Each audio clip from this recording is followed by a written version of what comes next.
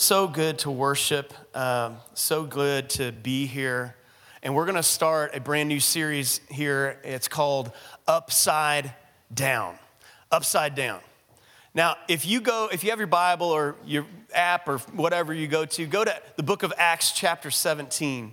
Because in Acts chapter 17 is one of the most, it's one of the most iconic, I call youth messages that I heard when I was a teenager. And it was about this story, and it was a challenge to us, and I believe it's a challenge to us today still, but it's Acts chapter 17 and verse 4. First of all, Paul had been going around, Paul and Silas, and they came into this area, and they were preaching the gospel. They would go into the synagogues, and they preached for 3 weeks in a row. They'd preach the gospel, and it kind of created a stir, and some of them were persuaded and joined Paul and Silas, as did a great many of the devout Greeks, and not a few of the leading women.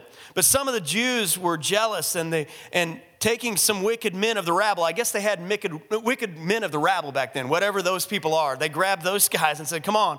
And so they formed a mob and they set the city in an uproar and attacked the house of Jason, seeking to bring them out to the crowd. And when they could not find them, they dragged Jason and some of the brothers before the city authorities, shouting, "These men who have turned the world upside down have come here also." And so I heard that message as a teenager all the time, and preached the message probably several times too, that we want to be the kind of people that turn the world upside down. How many of you guys want to be the kind of people that turn the world upside down? That's what was happening here. And we didn't even know, as a teenager, we didn't even know what that meant, but we wanted to do it because it was about turning the world upside down. Let's go do it. And so we'd get all fired up about it. And these guys actually did that, or it was rumored to do that. Now, I want to be clear about this in the climate, and I know I'm kind of walking on thin ice sometimes when I say things like that in the climate that we're in, but I want you to be clear about this. They didn't turn the world upside down through a political system. One person gets it. All right, just making sure. They didn't do it through a church program. Nothing wrong with the church program. They didn't do it through a New Year's resolution. They did it by being carriers of the presence of God. They did it by being carriers of the kingdom. And when we think we're going to turn the world upside down by any other means but by being carriers of the kingdom of God and carriers of the presence of God, we're off track. And so they turned the world upside down. They did it everywhere that they went because they were carriers of the kingdom.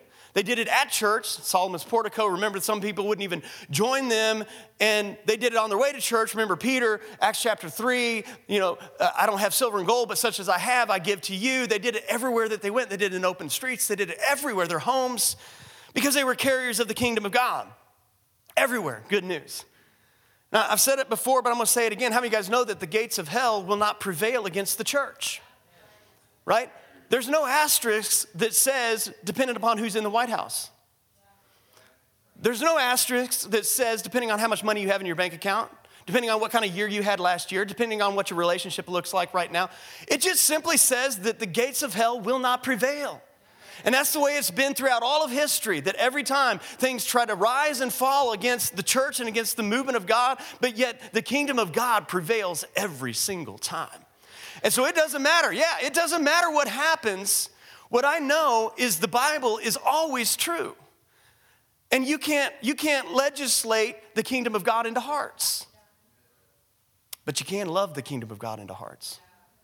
I think we could do more damage to the kingdom of darkness. Let's just bring it locally. I believe we could do more damage to the kingdom of darkness in our area if we would focus on being carriers of the kingdom of God, walking around this place.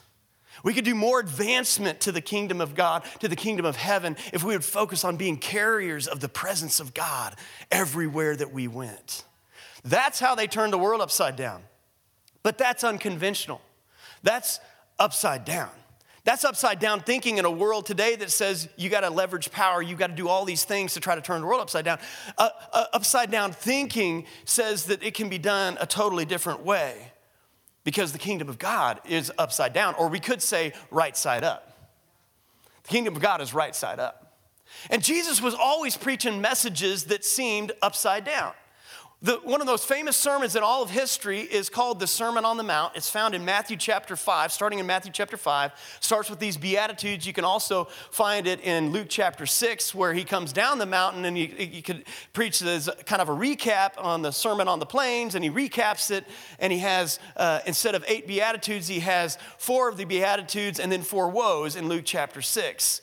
But it's one of the most famous passages of Scripture. And it was a big deal. Like when Jesus went up on the mountain and then he came back down, crowds were coming around. And sometimes crowds would come around Jesus of 5,000 people. Actually, there were 5,000 men. They were counting the men and then plus women and children on top of that. How many of you guys know you could have a crowd of 20,000, 25,000, 30,000 people gathered to hear Jesus? Like imagine the Sprint Center completely full, just outdoors, right? Now, we can imagine that because we're used to seeing big crowds. But in those days, you have to remember that some of the villages and towns that we think of in the Bible, they were very small. I mean, Nazareth could have been 1,000 people, could have been 100 people. Some people say maybe a couple hundred people. In Nazareth, think about Bethlehem was just, a small village. So how many villages and towns would it take to make up a crowd of 20,000 people? I mean, you have to imagine that whole cities, whole villages left and came out to hear Jesus. And some people, these people were not rich, most of them. They would maybe take one long trip in their lifetime to go to Jerusalem to maybe, offer an offering or something. And they would save up their whole life to do that. So these people were traveling great distances, many of them coming to form a huge crowd.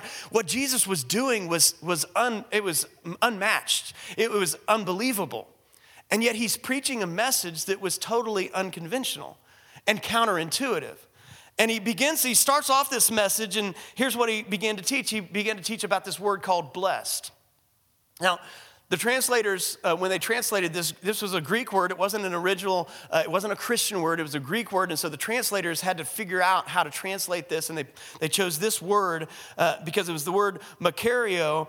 And it was, here's what it literally meant for the Greeks. It meant the ecstasy of the gods. And more specifically, it would say this, and I'll put it up there just so you can see it. The highest stage of happiness and well-being such as the gods enjoy. So Jesus starts off and he says, blessed. He's like, here's what's going to happen to you. You are going to experience, and he's trying to connect this idea. So this is a very strong word. He says this is the highest stage of happiness and well-being such as the gods enjoy. So he's saying this is the happiness that can happen in God. And he says, blessed, and they were kind of like, many of them may have been wondering, okay, what's coming next? And here Jesus begins to say that there are ways to see this blessing. There are ways to see the kingdom of God. There are ways to enter the kingdom of God. And he begins to lay it out almost like a portal into blessing, almost a portal into the kingdom of God. Now, I've shared this story before, but I saw it in a new light this week as I was studying for this. How many of you guys have a dog? Anybody have a dog? Okay. I have multiple kids, so I have more than one dog. How do you guys know that's the way that it works? How many of you guys have more than one dog? Usually because you have more than one child. Well, I have lots of kids, and so I have 3 dogs, okay? That's kind of how it works.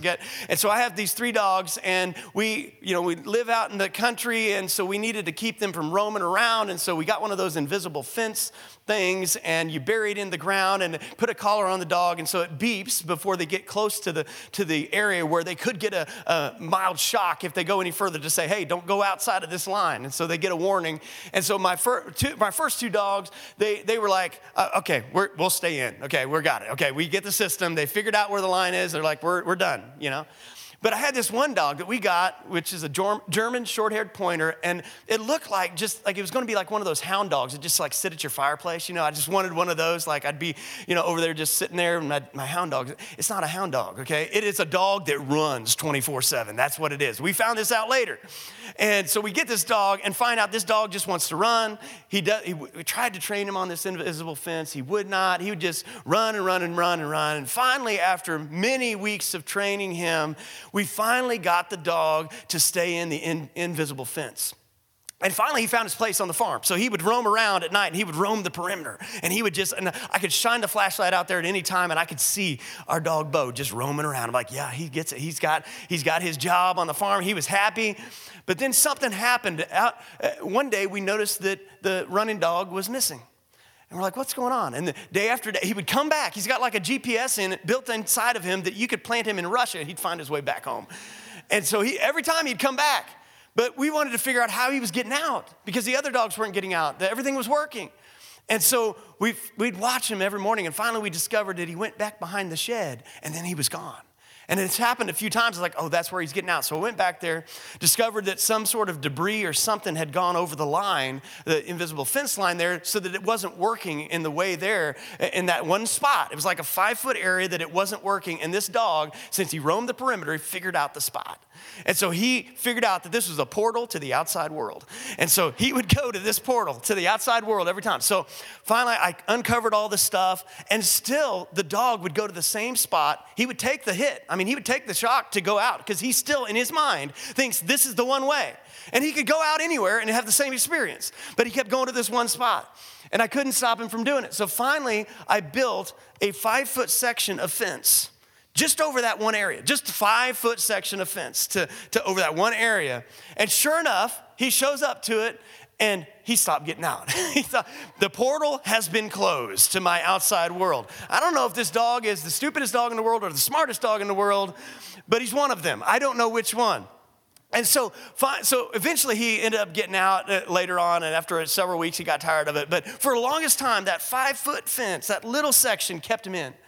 And I used to think of that story, and I'd think of like us, and I'd think about our freedom, like how, and I would ask this question, like what little 5-foot fence is holding us back from the freedom we could explore anywhere?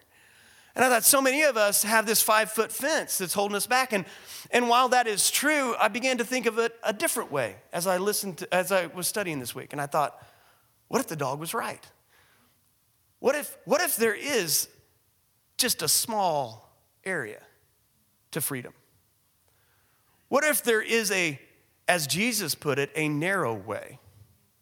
And that when the world is looking at all of these other ways, and we could look at all these other ways to be blessed and to walk in blessing and to walk in freedom that looks wide open, what if the dog had it right? And what if there is one way that leads to life?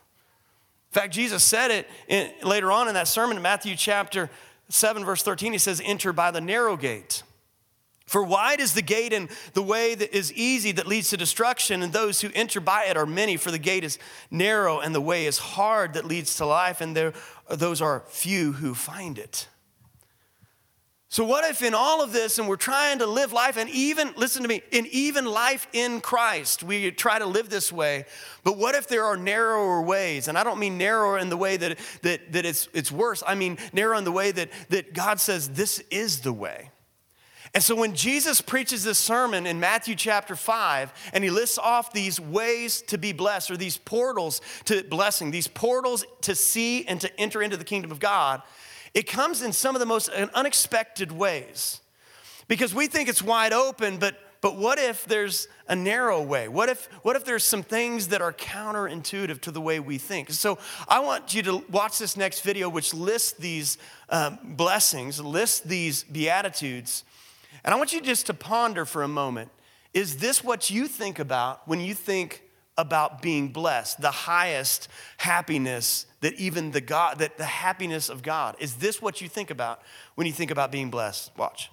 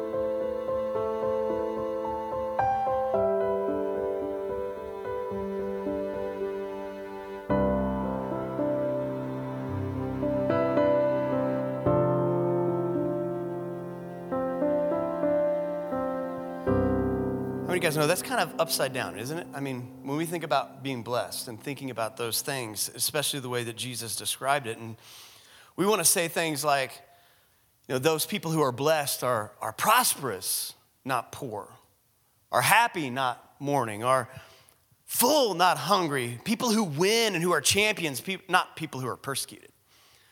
And Jesus flips it upside down, and it makes us wonder what he's talking about and makes us wonder what he's saying. And so I want to look at these, and some of them may be surprising, and some of them may be, you may just learn a little bit more about what Jesus was actually trying to communicate, I believe. We're going to look at these portals to see the kingdom of God, these portals to experience blessing. And we're going to look at the first one today, and it's found in Matthew chapter 5, verse 2 and 3. It says, "And he opened his mouth and he taught them, saying, blessed," remember that word, blessed are the poor in spirit, for theirs is the kingdom of heaven.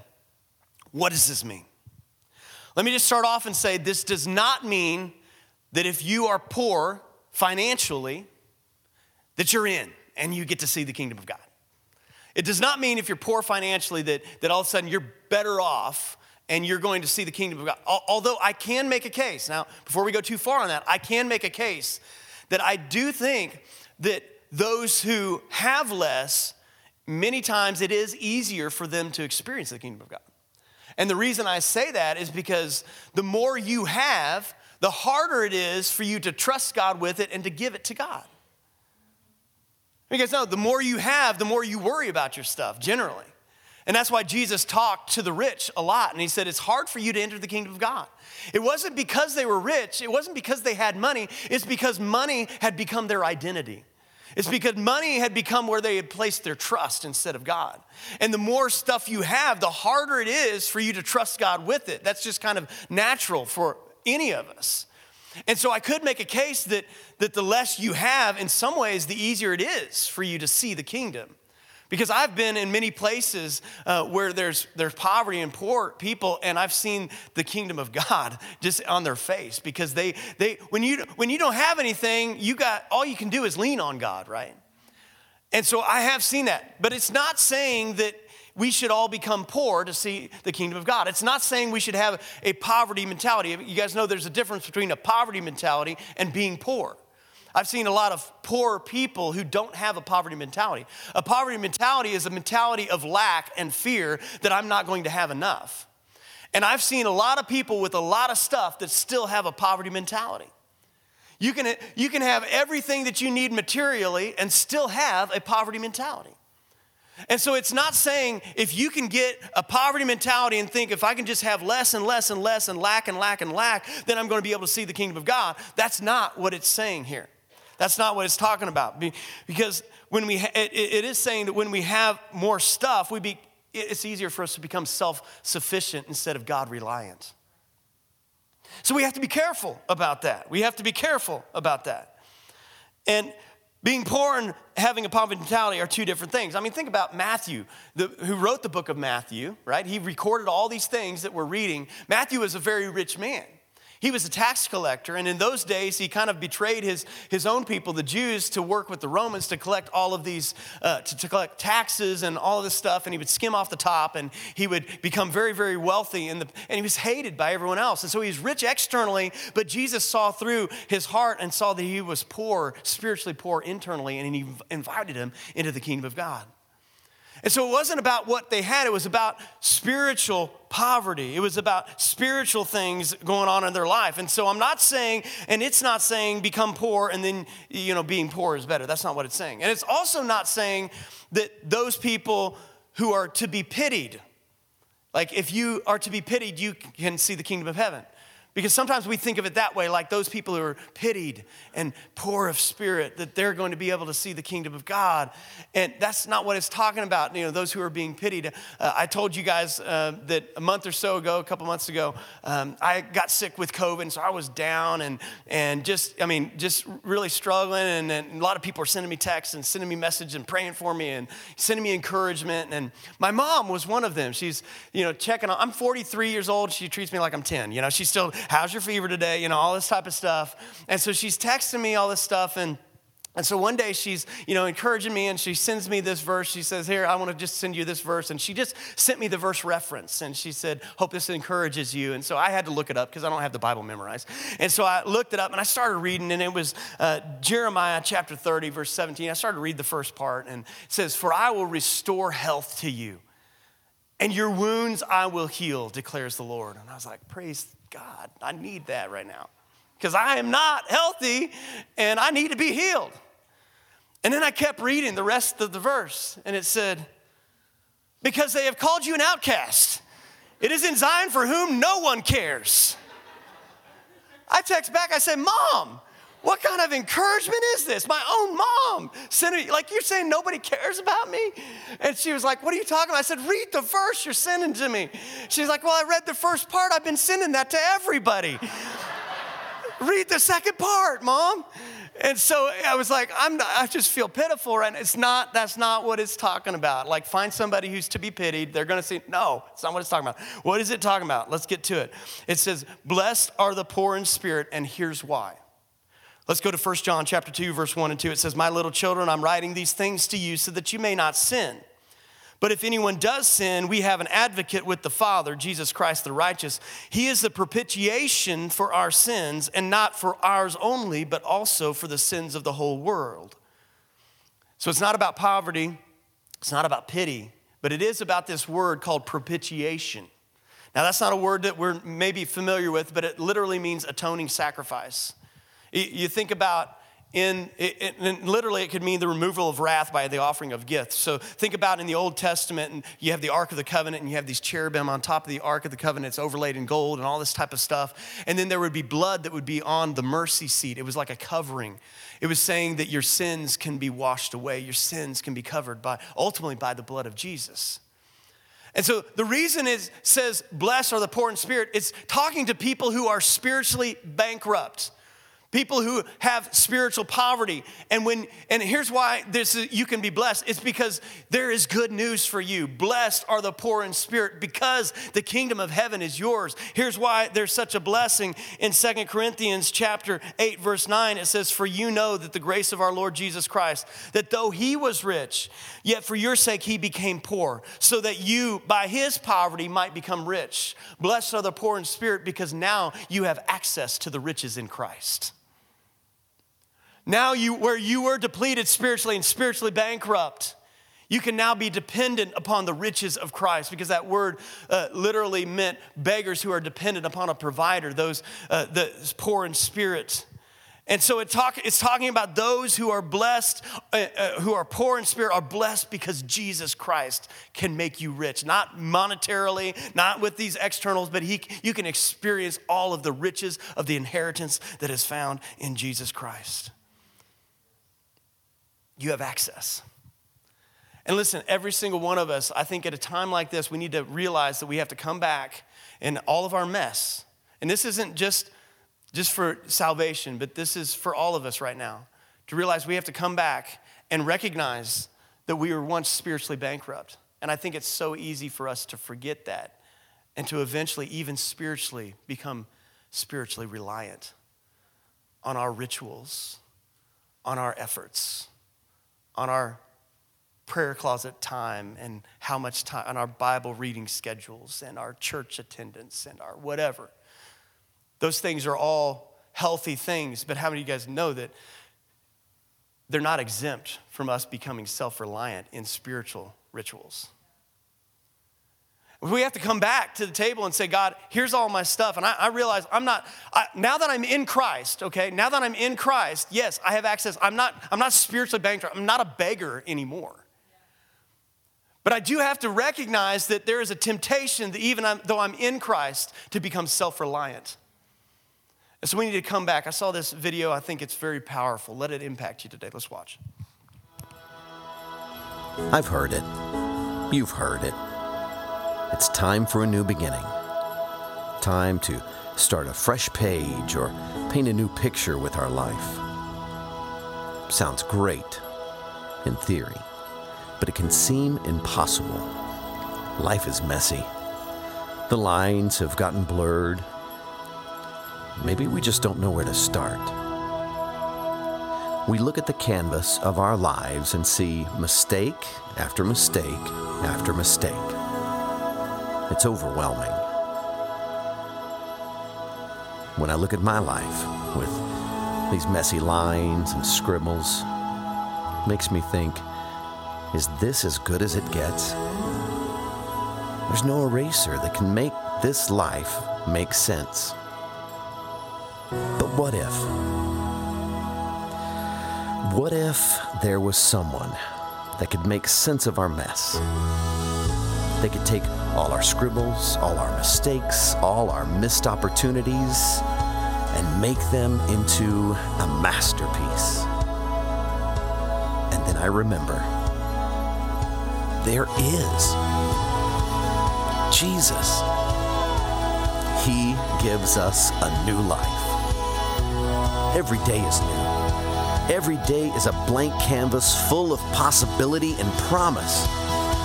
He takes our canvases, our lives that have been filled up with shortcomings, secrets, tragedies, and embarrassments, and He helps them make sense.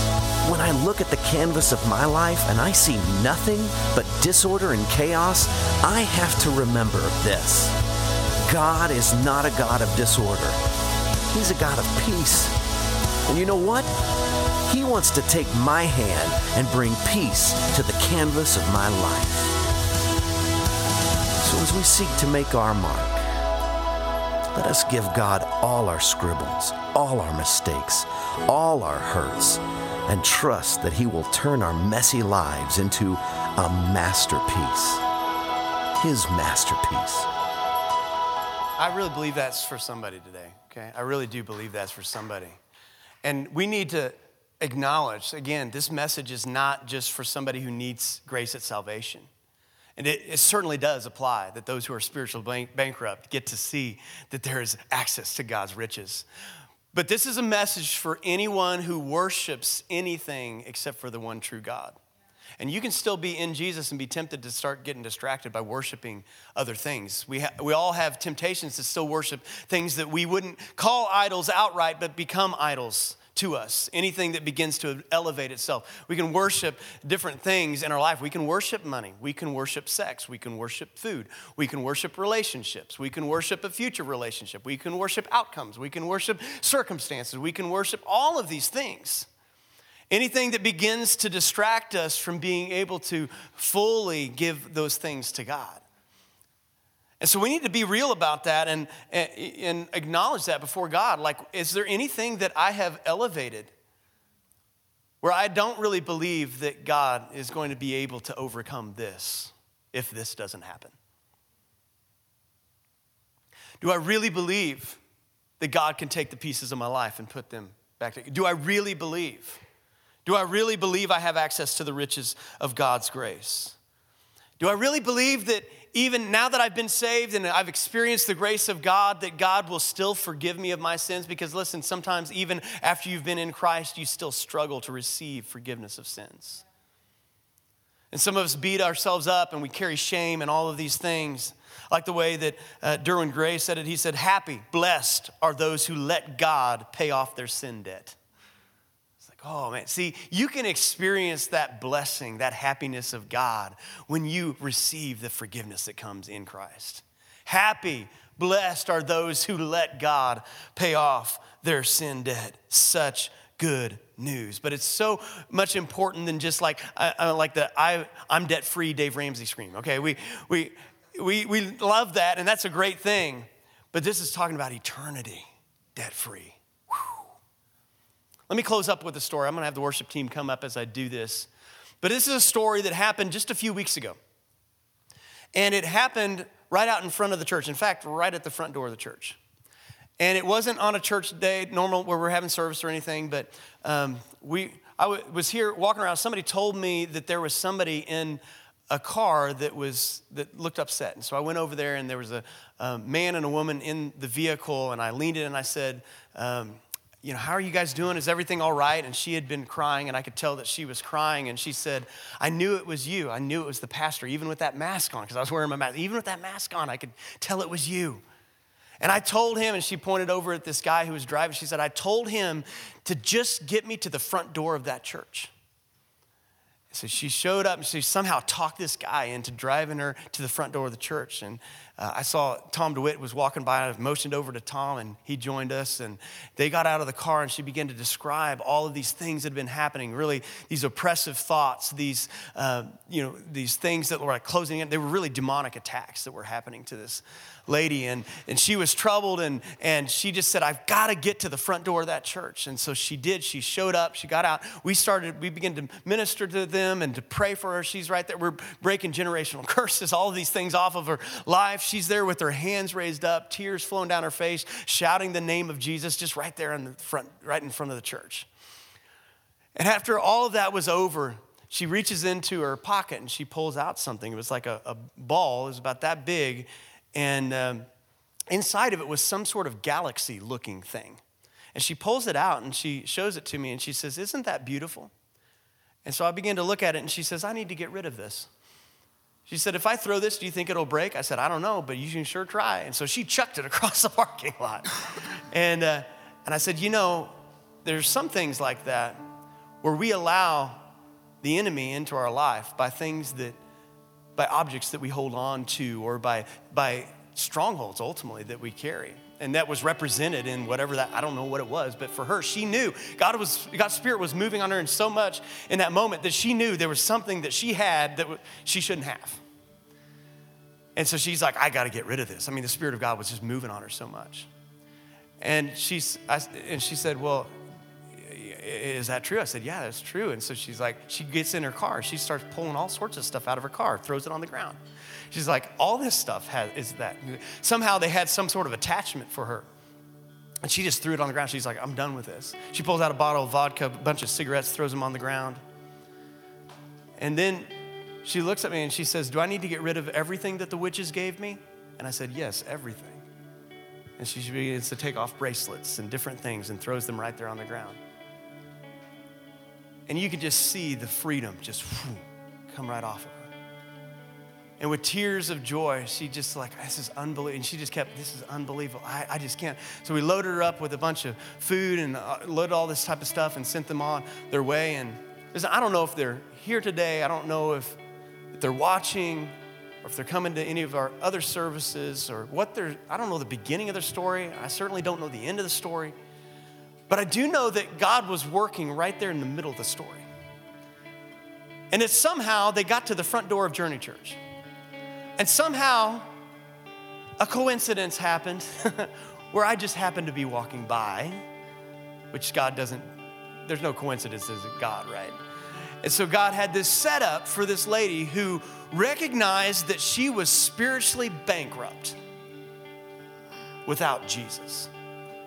And she was willing to empty everything and get rid of every other thing.